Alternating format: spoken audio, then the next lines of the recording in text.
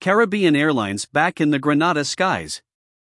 Daily service between Maurice Bishop International Airport, MBIA, and Piarco International, Trinidad, became effective on November 26, 2022.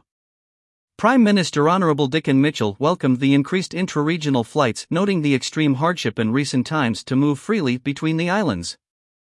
The return of a daily flight service between Grenada and Trinidad is a win for our islands, but also a win for the region, which has been struggling significantly with intra-regional travel.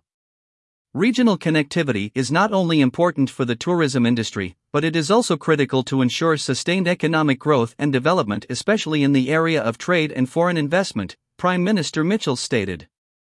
Petra Roach, CEO of the Grenada Tourism Authority, also welcomed the timely addition of flight options, noting that many are eager to travel during this holiday period. We are delighted with the commitment of CAL to increase flight frequency between Grenada and Trinidad, our top-performing market in the Caribbean.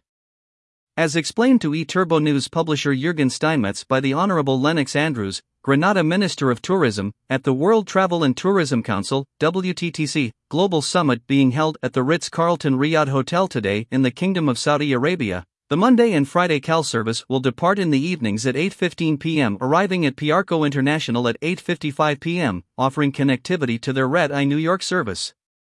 The Tuesday, Thursday, and Sunday flight service departs MBIA at 11:20 a.m. and arrives in Port of Spain at 12 p.m., offering convenient connections to the Toronto flight service. Wednesdays and Fridays depart at 9:15 a.m. with the Wednesday service operating via Barbados and arriving at Piarco International at 12:10 p.m. and the Friday nonstop service to Piarco arrives at 9:55 a.m.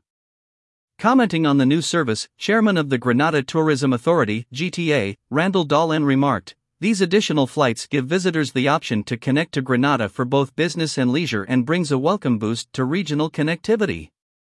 GTA is committed to diligently working with all our travel partners to provide as many options as possible for Grenada, Carayaco, and Petite Martinique. More news about Grenada.